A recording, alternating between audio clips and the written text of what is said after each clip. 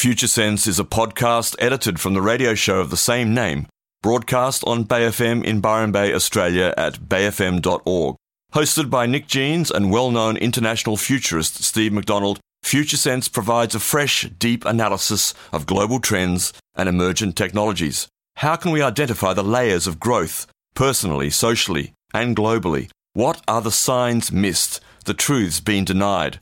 Science, history, politics, psychology, ancient civilizations, alien contact, the new psychedelic revolution, cryptocurrency and other disruptive and distributed technologies, and much more. This is Future Sense. Here we are, tuned to Future Sense with myself, Nick Jeans, and my co-host, futurist Steve McDonald. Good morning, Steve. Good morning, Nick. And our good friend is back in the chair over here, Mitch Schultz, the Texan elf. Good morning, Mitch. Good morning, gentlemen. Great to be back. So nice to have you back here. Wonderful. And we're launching into the new year. This is our second show of the new year, having missed last week because we were out at Uluru, the three of us, and a whole bunch of other people. We'll be talking a little bit about that today because we'll be focusing a little bit on, Steve, what are we focusing on today? Let me check my notes. It's Finally, he's going to tell us. We're going to talk about the rebirth of Indigenous knowledge and relate it back to Graves' research, which looks at recurring themes in second-tier consciousness. So as we move into second tier, it's like the recurrence of the kind of Indigenous living that we saw at the beginning of the first tier, but in a different octave, I guess is one way to say it.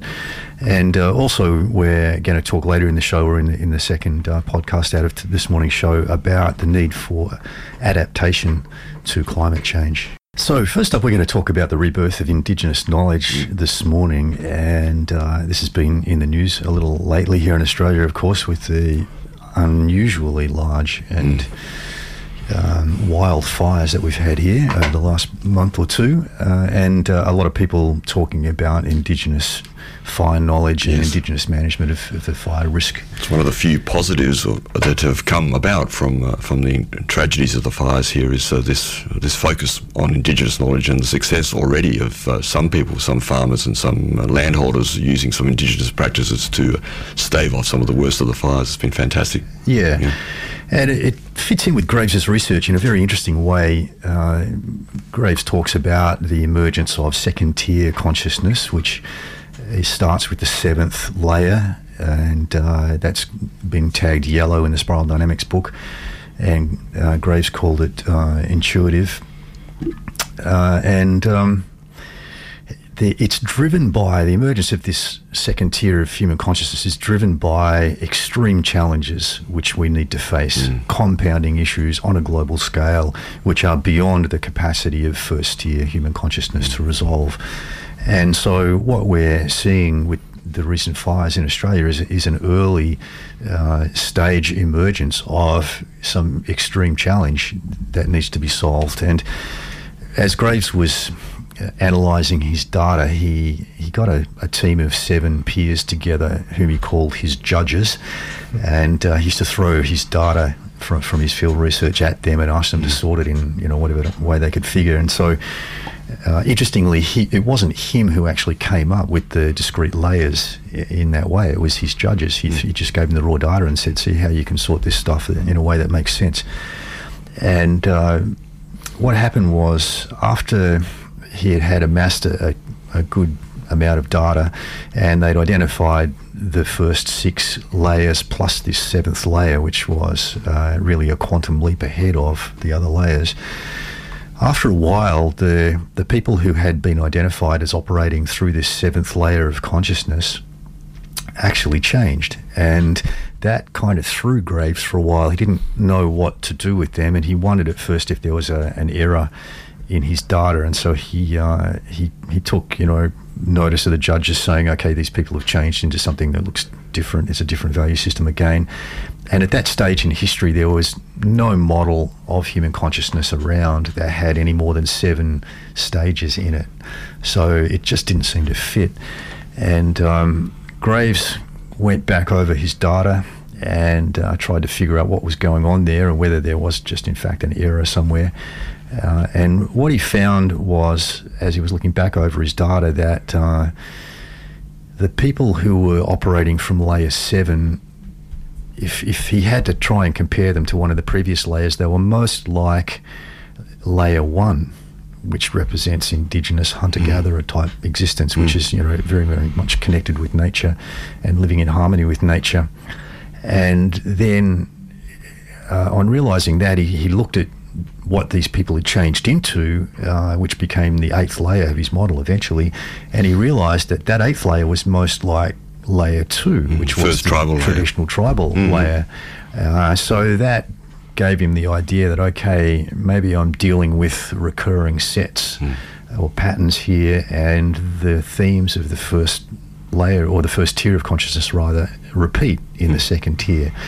And that was the sort of understanding that he finally settled on, although he was very clear to say that he didn't really get enough data on that 8th layer to describe it in any detail. I think he only had 6 people out of 1,065 that he studied who showed up in that 8th layer of consciousness, which was the most complex. So that's really interesting. And of course, in a way, his model is a predictive model that's giving us, early vision of the future of humanity, which is slowly evolving in response to increasing complexity of life conditions. And here we are now, decades later, actually starting to see this emerge in real life, which is pretty exciting stuff. Absolutely. Yeah. And of course, what we're talking about here is not a circular thing or a circular repetition, but a spiralic resonance of one layer to the next. Yeah, and that's really important, because we're not going around repeating ourselves in the same way. No, but you can see how some people might interpret it that way, because with recurring themes, it does look, depending on your perspective, like we're going back to the old ways. But in fact, we're sort of discovering a second octave if you wanted to relate it to like a musical theme. So it's the same note, but it's the next octave up on a different vibration. So not exactly the same, but definitely similar. And if we look back then and we think about these first 2 layers in the first tier, so the basic hunter-gatherer and traditional tribal, and we think about the way that they lived, you might be able to describe it as, for example, being deeply connected to the earth and all life on the earth and the terrain itself.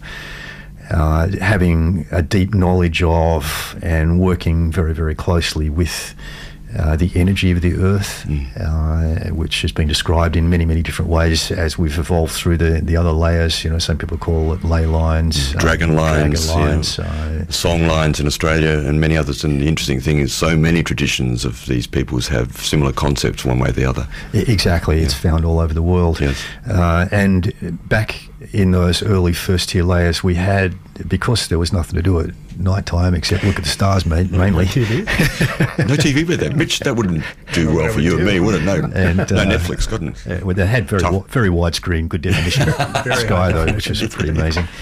That we don't. Most people don't see these days because they live in cities where the lights block out the sky, right?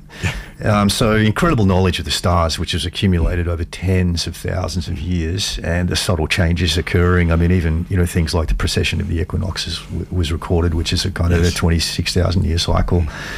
And all of the things that are associated with that, like the seasons on the planet, the weather, the climate cycles, all of those sorts of things. And many of these old traditions have still to this day preserved knowledge of unusual astronomical activities like supernovas and those sorts of things. I think there's a story I mentioned before on the show about a 30,000-year-old event which was and still is recorded in oral history in Australia's Aboriginal culture. And also, I know in other cultures overseas there are records, like oral records of ice ages, glaciers retreating and reforming and all these sorts of things, things that go way beyond. And Nick's just holding up Freddie Silver's latest book, The Missing Lands, which we've mentioned before too, which is a really, really wonderful compilation of a whole lot of information from right around the world, which starts to make sense of some of the advanced knowledge which existed a long, long time ago. Also, superior sensory awareness, so having to literally live off the senses and having extraordinary powers of observation and analysis, within nature that you wouldn't see in most urban folks these days. Of course, we see that so much in, for example, Aboriginal trackers in this country and many other countries to be able to read the landscape in a way that us white fellas simply just cannot see that stuff. Yeah, that's right. And interestingly, some of this knowledge is preserved in the military these days. Yeah. I think one of the reasons I was strongly attracted to being in the military was because of my Indigenous heritage. I love playing in the bush when I was a kid, and the idea that I could do that, as a job and live and work in the bush was pretty attractive to me. So working with nature, living embedded in nature, which we don't do so much these days, being custodians of the land, like having a sense of being there to care for the caretakers. Land. The whole idea of having a totem animal or creature within a particular area meant that within that area, that particular creature was protected. It wasn't hunted, it wasn't eaten. And when you get that kind of diversity spread over a large area, it's an incredible way of managing the wildlife and sustaining it, and caring and working with the land in a regenerative way. And part of that, of course, was the traditional burning of the land, and over time, many species in Australia, many plant species, actually adapted themselves to regular burning, and so in some species, I believe they won't actually regenerate unless they're burnt. Yes. And the other interesting thing about Indigenous life is this multi-dimensional awareness, so the embedding of spirituality as an everyday concept, and communication with other dimensions as being an everyday thing. It's just a regular thing, It's not some weird left field thing like it has become in today's somewhat disconnected society. Yes, dreams and visions mean something, and they actually have a character. They have a resonance with the earth, with the stars, with everything. Somehow, everything is connected in a way that we lost a long time ago along the way as we've become more and more materialist, if you will. Yeah. And so you can, looking back at human history, you can see through various major events like the agricultural revolution and the scientific industrial revolutions how we've really, really changed the way that we live and relate to nature. Yeah. And to some extent have isolated ourselves, I guess you might say protected ourselves from nature, and ended up living in cities and those sorts of things, and consequently lost track of a whole lot of that information. And using and abusing the resources of nature rather than being in a relationship, as you're speaking of caretaker and taking only what you need. Yeah. Yeah, exactly. So what Graves's model is telling us is that this shift into second tier, which is going to be and is being currently driven by extreme evolutionary tension, very, very large wicked problems, as Monica called it in the Change Code book. And the only way that we're going to resolve those problems is through this huge shift in consciousness, which is going to take us back to a higher octave version of that Indigenous relationship with the land. It's very exciting, and of course that reclamation of that space inside ourselves, or inside our psyche, where it's a landscape in our psyche that we're sort of rediscovering, I guess, in a way, for many people, is in a way, given the troubles that we have on the planet, the problems that we are facing, is a really necessary aspect of those coming solutions, it would seem. Yeah, exactly. So we just went to Uluru, and in one aspect of that was exploration of this second octave Indigenous relating to natural energies in the land. So in that sense, it was, I guess, a experimental adventurous excursion by us, and we took a team of 15 of us out there. Well, there was 16 because there was a baby as well. Oh, there was actually baby Rowan. I forgot about baby Rowan. And it was 8 men and 8 women in the end, which was extraordinary. That it ended up, if you include the baby, it was 8 men. If you didn't, it was 8 men and 7 women. That's right. And Mitch, it was first time out there for you, just quickly too, just to bring you into the conversation. Absolutely amazing. Yeah. Blown away by not just the rock itself, but the space that energetically what was being kind of brought about, and I think we all felt that in many different ways, but it was absolutely amazing to be out there. Fantastic. Indeed, and if we look back to the Indigenous way of living from layers 1 or 2, then from a mainstream, particularly a scientific industrial perspective, a lot of what they would claim and how they would explain their interaction with nature, and particularly their multidimensional communication, would be poo-pooed and discarded as unbelievable, ridiculous fantasy, primitive, overly simplistic. Yet here we are, as we move into second tier, we're moving to what is technically called a trans-rational way of being, which is beyond the rational mind's control. And so we are actually going back to, in a sense, this opening up to multidimensional input, and yet it's more sophisticated than the scientific, industrial, rational-minded understanding of reality. This is a difficult topic to talk about because those who are still very much operating according to the dominance of the rational mind will find some of the things that we're going to discuss ridiculous, perhaps unbelievable, and maybe usually what happens is when people operating from, say, layer 5 or even layer 6 encounter this kind of thing, because they literally cannot conceptualize transrational operation, they will categorize it as pre-rational, and so it's seen as simplistic, childlike.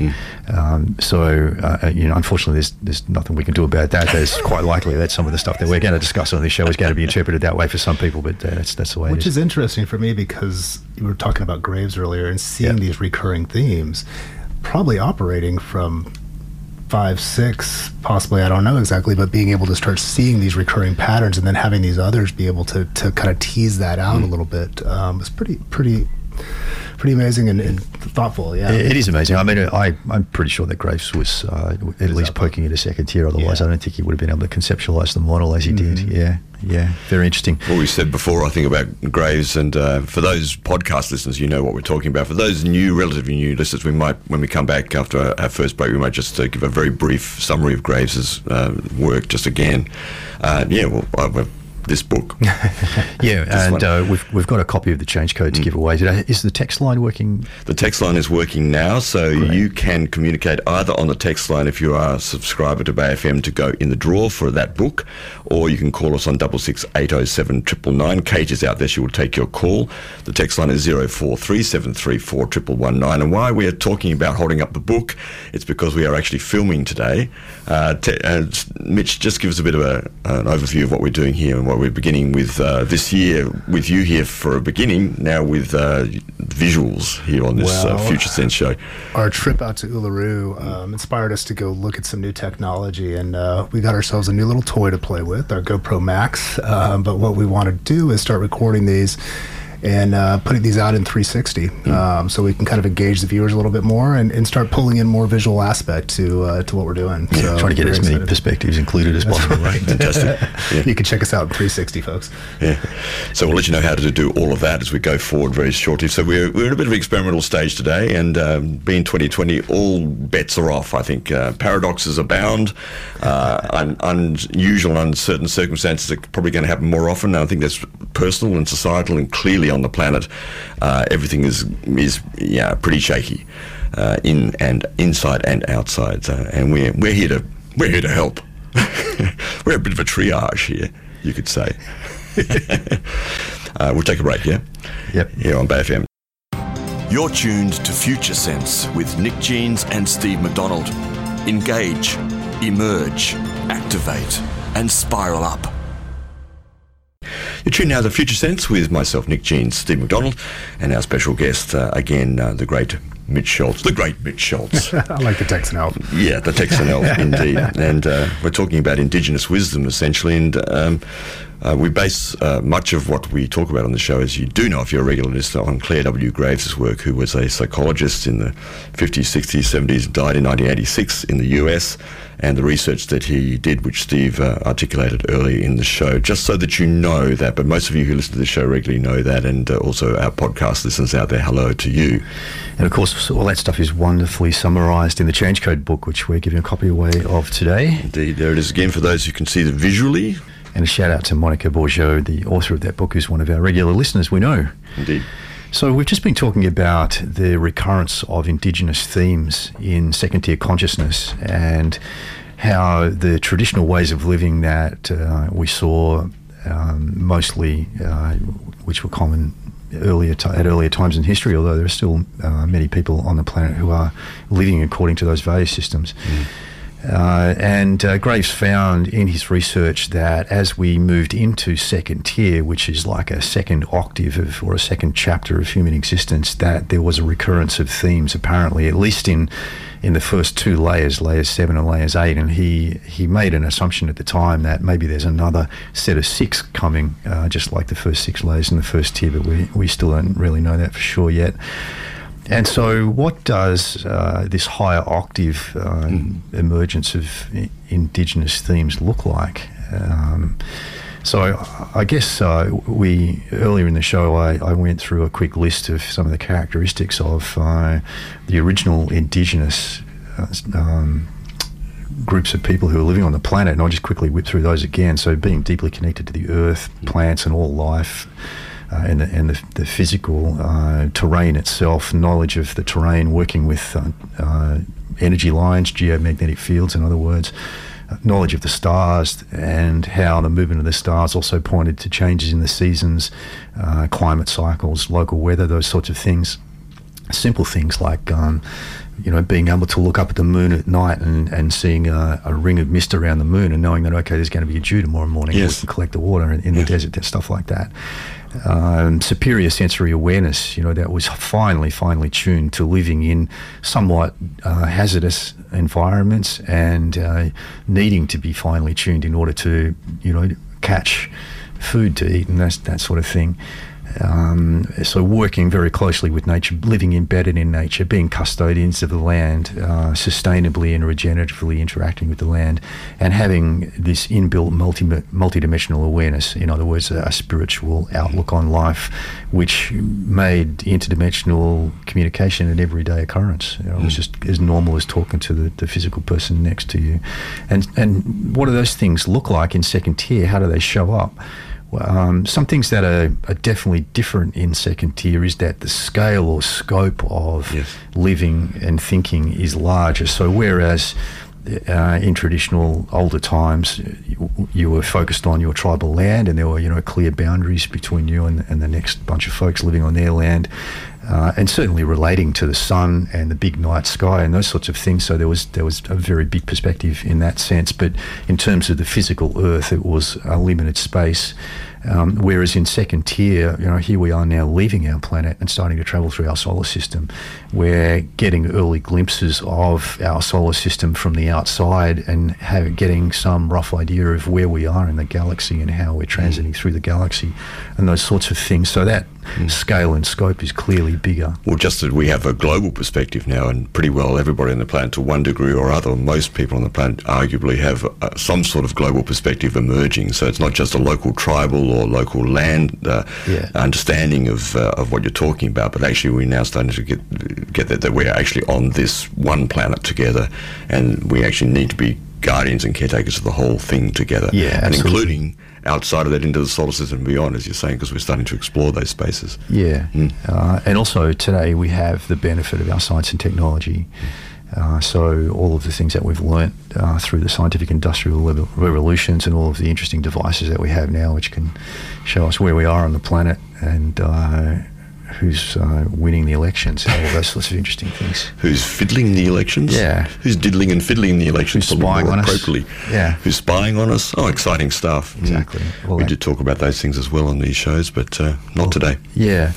And the other interesting thing about the second octave, so second tier consciousness, is that we've gone from this pre-rational way of living in the early layers of first tier through the rational time, which really came with the agricultural revolution, and layer 4, layer 5 was maybe arguably the peak of rationalism in the scientific industrial era, and then layer 6 is still very much dominated by the rational mind, but trying to piece together the emotional, instinctive with the rational and come up with a combination which they're moving towards. Of course, as we leap into second tier, we get that consolidated, integrated, pre-rational, rational, trans-rational operation. Yeah, that's great. That sort of early stages of integration of those parts are arguably also, I guess, the left and right brain. You could even say simply the hemispheres of our brains and our intelligence. Exactly. Yeah. And I guess back in the early days, it was a pretty, like I said, a hazardous lifestyle, and not only because of the dangers of nature and living embedded in nature without any physical protection like we have now. We can hide ourselves in concrete boxes and that kind of stuff if it gets too wild. But also, to a point. Well, I mean, the thing is, we are becoming right now with the fires, for example, and many other extreme weather events on the planet. We are becoming and realizing we are actually vulnerable. While we do have metal, steel boxes, concrete boxes we can hide in, we can't always do that. That's right, and I think the extreme crisis that we're facing at the moment with the climate shifting and particularly going into this classical complex system change pattern of oscillating extremes, yes, extreme heat, extreme cold. We're starting, at least some of us are starting to realise that nature is fiercely in charge. This idea that we need to do is just change our policy, we'll change the climate, it'll all be fine. I don't know about that. Fiercely in charge like that. It reminds me of Ram Dass, who of course passed recently, who you wrote that wonderful book Fierce Grace, because in a sense perhaps that is what this is about, is it's a kind of fierce grace that has been visited upon the whole planet. Yeah. And I think another significant thing that's changing as we move to this higher octave second tier way of living is that humanity is becoming peaceful, and we are moving beyond the point where we want to kill each other. And that was something that we had to cope with back in those earlier, or really right through the whole first tier of human consciousness. We've had to cope with this fact that, okay, some of us want to kill humans for being different. We want to battle over whatever, food, yes, property, land, money, and that's something we're moving beyond. So that is, I guess, a small concession as we move into second tier, is we are going to move beyond that need to want to kill each other. But yet, like I said, nature remains fiercely in charge, so we still have to deal with everything that nature brings. Well, and I guess that part of that moving away from wanting to kill one another is there's going to be that more collaborative space, because we're going to have to deal with these larger issues that are coming about, and that's going to be very, very important if we're going to survive. It is, absolutely. And that's one way that Freddie Silver's latest book is very useful and interesting, The Missing Lands, and I really recommend that book strongly. We're going to try and get Freddie on the show sometime. He's talking about a global scale catastrophe that happened around the time of what's known as the Younger Dryas, which was roughly around about 10,800 BC, where, as far as we can figure, a massive comet splintered and basically hit the Earth like a giant burning shotgun and set much of the planet on fire, and caused the great floods, which are recorded in pretty much every civilization's history. Yes. And wiped out our historical records. So we had to rebuild our history again. We don't have any written history that goes back beyond that. It's fascinating on that topic that until this kind of work in recent times, the only record of that, of course, is in the Bible and the other texts there, which were essentially taken from these earlier records and re-mythologized and fitted into that space, that religious space. Arguably, some of you may not agree with that, of course. But, yeah.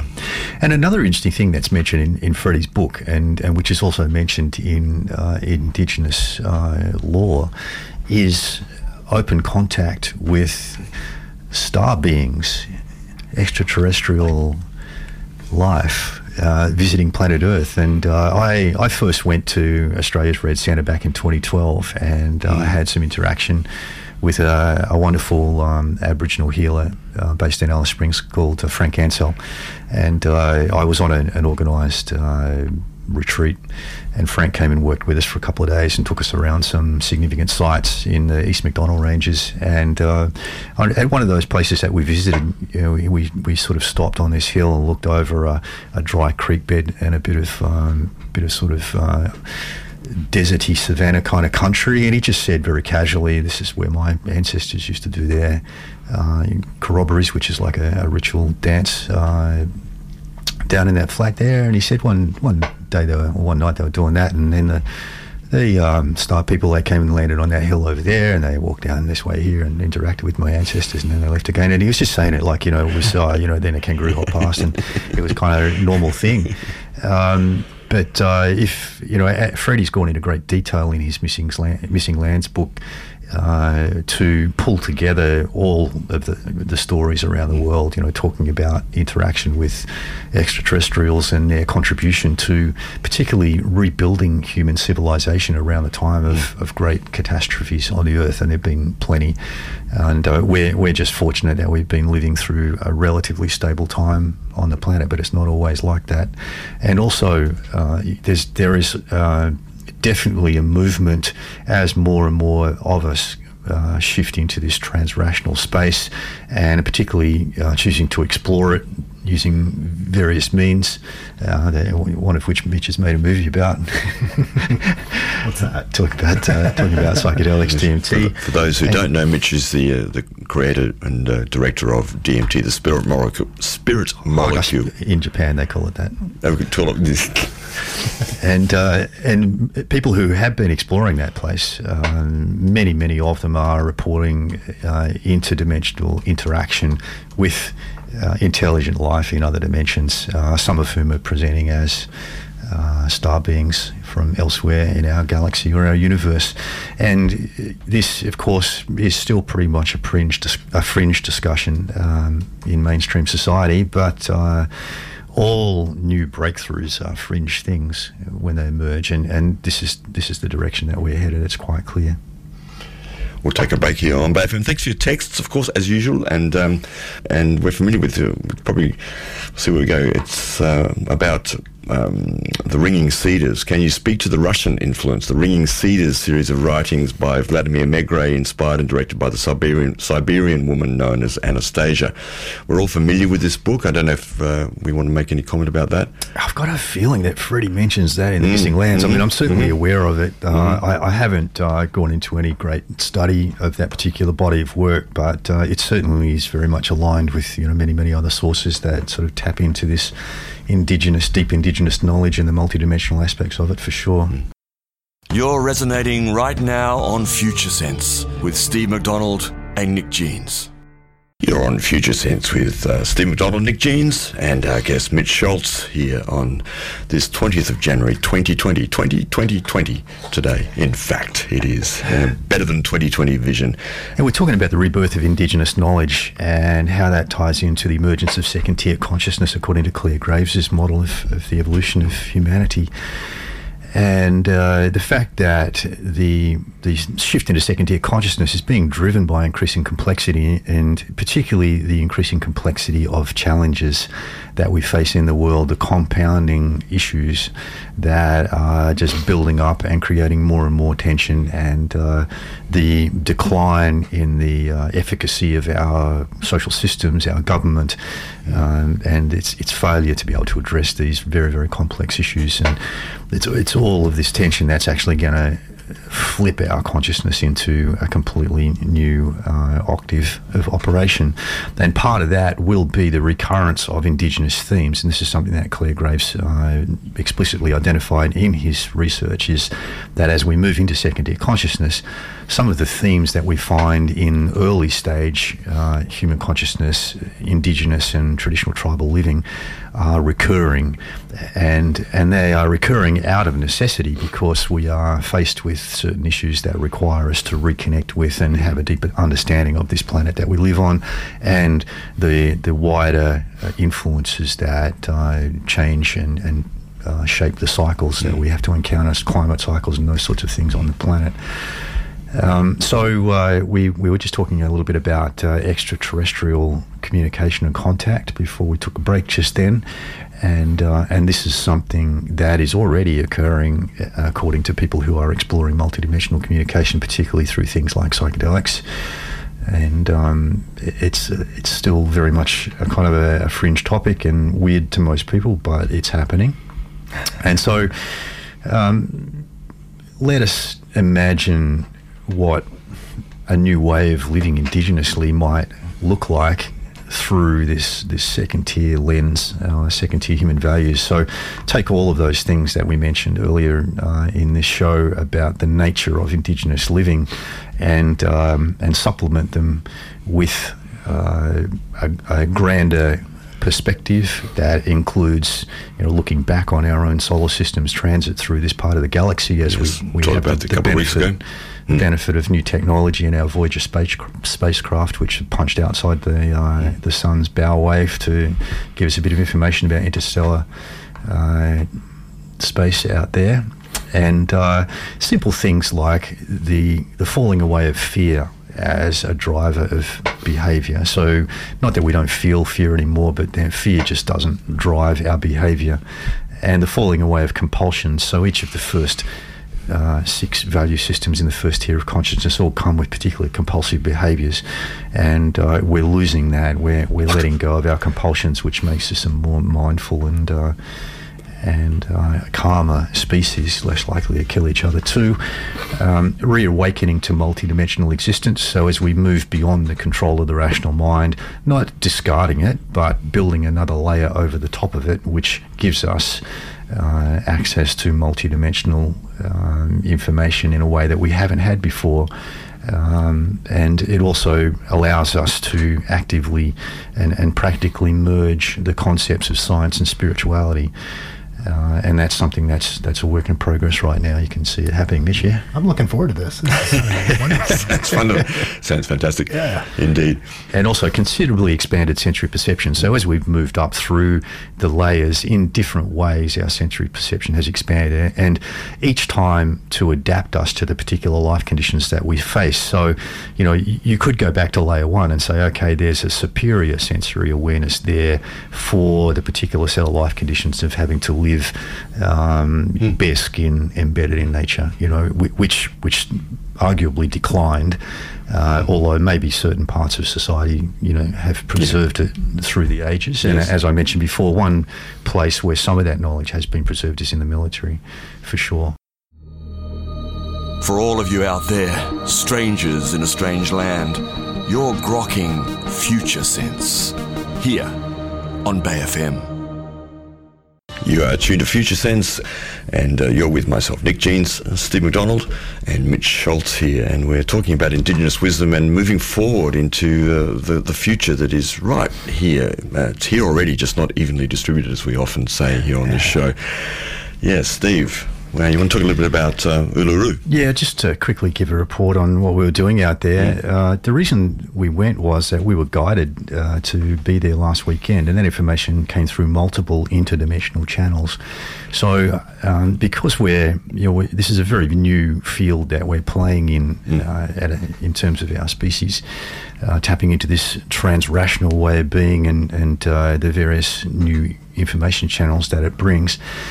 So I'm being quite cautious and attempting to stay quite grounded, as we engage with these things, to make sure that we're not flipping back to the pre-rational and kind of filling in the gaps with fantasy or superstition and those sorts of things. That's an important point too. It's a really important point during this transition time. So what I usually look for is multiple sources, independent sources, bringing the same information. And we certainly had that, and that's why I was quite confident that, okay, this is genuine, we need to go out there. And there was a predicted shift or upgrade in the geomagnetic energy around Uluru and Katajuda that was scheduled for last weekend. So it was definitely connected with that. Who scheduled that? we know that the Schumann resonance frequency has been increasing steadily, and sometimes in quite dramatic peaks. We saw peaks up to 99 hertz last year, whereas in the past it normally sits around 7.8 hertz. And that resonance, that frequency, is related to electrical storm activity in the Earth's atmosphere. And the change in it is most likely related to an increase or change in cosmic radiation that's impacting the planet, which I believe is probably connected to the fact that our solar system is currently transiting out of the local cloud, which is a particularly dense, cloudy part of the galaxy that we've been flying through for quite a long time. And that is science. Yeah. And that is science. There is science for that. Yeah. And that's scheduled. Cryon, who we regard as a reliable source because he's been predicting stuff for 30 years and it comes true. So Cryon seems to work, and Cryon's been talking recently about the need to think galactically and also about the presence of 24 nodes and nulls. That's his language on the planet. And if we look back through history, Nick, as you said, these energy lines that run through the Earth and around the Earth have been described in various ways through the various value systems throughout history, called various things from Dragon lines to ley lines to the latest iteration seems to be nodes and nulls according to Cryon, and Uluru is said to be a node, an energy node, which is paired with an energy null, so that's like a masculine, feminine, the node being the masculine, and the feminine pair with Uluru is, according to Cryon, Mount Logan in the Yukon Territories in Canada. So when we got out there, all I can say is that I and many others in the group could quite clearly feel the energy flowing out of the western side of Uluru, and we just walked around the tourist circuit around the rock there. We did consult some Indigenous folks before we headed out there and got some guidance on protocol and those sorts of things. Yep. We also, discovered the depth of trauma that they've been through in terms of being shifted off that land and not having proper access to their sacred land and all those sorts of things. And it's a terrible, terrible tragedy, as it is in most places around Australia, and something that we as a nation need to heal and do something about urgently also. So when we did get out there, we explored as a group the interaction of our consciousness with this geomagnetic field that we discovered there. Quite a lot of us, if not all of us, were able to visualize the shape and geometries associated with the energy field, and also witness the upgrade which had been forecast. And we worked at Uluru one day, and then the next day, because of the weather out there, it's pretty hot, so we generally got up before dawn and went out and worked around dawn. And one day at Uluru and the next day at Katajuda, which is used to be called the Olgas. Exactly. And had some very, very interesting experiences and learn a bit about geomagnetic fields in the process. Very good. Thanks for your text, and it was everything that Steve said. Yes, and Mitch, yes, yeah. We can just say yes. It's a good word. Yes, very good word. Yes. Cici, texts. Thank you for all the texts, and we do have the draw running for the change code book. A copy of 6687 if you are a subscriber, or 043734 1119 on the text line. A couple of little points here. We won't be able to. Don't have time to address them deeply, but love to acknowledge what comes in. The Anunnaki from Nibiru, I feel, were the ones that were either on the meteorite that Steve mentioned earlier, or maybe, and we're talking about 10,800 years ago, as Freddie Silver in the Missing Lands book talks about, that maybe it was part of Nibiru that hit the Earth. They used to visit here every 360,000 years, according to this texter. They were mining the gold on Earth for their atmosphere on Nibiru. They also used to ingest the gold. Yes, and this is all part of Zecharia Sitchin's 12th Planet book series, yeah? Yeah, I haven't read any of Zecharia Sitchin's books. I think he's interpreting some of the evidence in a mixed way. So I think some of the information, and probably most of the information in that text, is quite likely correct. But I must say, Freddie Silver has done the best job I've ever seen of pulling together the real, physical evidence, and also doing a lot of language analysis across different cultures, where this story is actually embedded in many, many more cultures than I expected right around the planet, of the great cataclysm, and then the response to that, and the presence of folks with advanced knowledge who had all sorts of extraordinary superhuman abilities, who were called in many, many different cultures Anunnaki or Anunnaki, which in all of these languages means people of the serpent. Yes. And the serpent being a representation, a form of expressing the presence of energy lines that run through the earth. And one of their characteristics was they had advanced knowledge of working with these natural energies. Yes. Yeah. And on the notion of the snake, Texter has written in, it's a great text, and thank you so much for this. I don't know if we can address it very deeply right now, but someone has written in and said, asking for some magical level karma, clearing, healing, seriously. I killed a brown snake in an effort to protect my daughter. I felt soulfully so sad directly after, and then my life spiraled catastrophically soon after. Any thoughts? Yeah, strong text, and our empathy goes to you. It is a strong text, and I think it's important to understand how our perspective on things can shape our experience of reality. And if we are feeling bad about doing something and we're coming down on ourselves, as a result, then that is going to shape our experience of life. It's going to shape what we resonate and what we draw towards ourselves. And the solution to that is forgiveness. So to that person that texted in, I would suggest that if you can truly forgive yourself and show compassion towards yourself in the same way that you probably showed compassion towards the snake, then I think that will make a difference for you. And, you do the thing that you need to do in the moment. That seems to be the right thing to do in that moment. Absolutely. Last text quickly before we move on into the second part today. If there ever was a time for the mob all over the country to come in with a new governance, a new way dreaming, it's now, to take us through in unity to the new way forward. Yeah, that's good. Might be happening. Yeah, it's happening. You've been listening to Future Sense, a podcast edited from the radio show of the same name, broadcast on Bay FM in Byron Bay, Australia at bayfm.org. Future Sense is available on iTunes and SoundCloud. The future is here now. It's just not evenly distributed.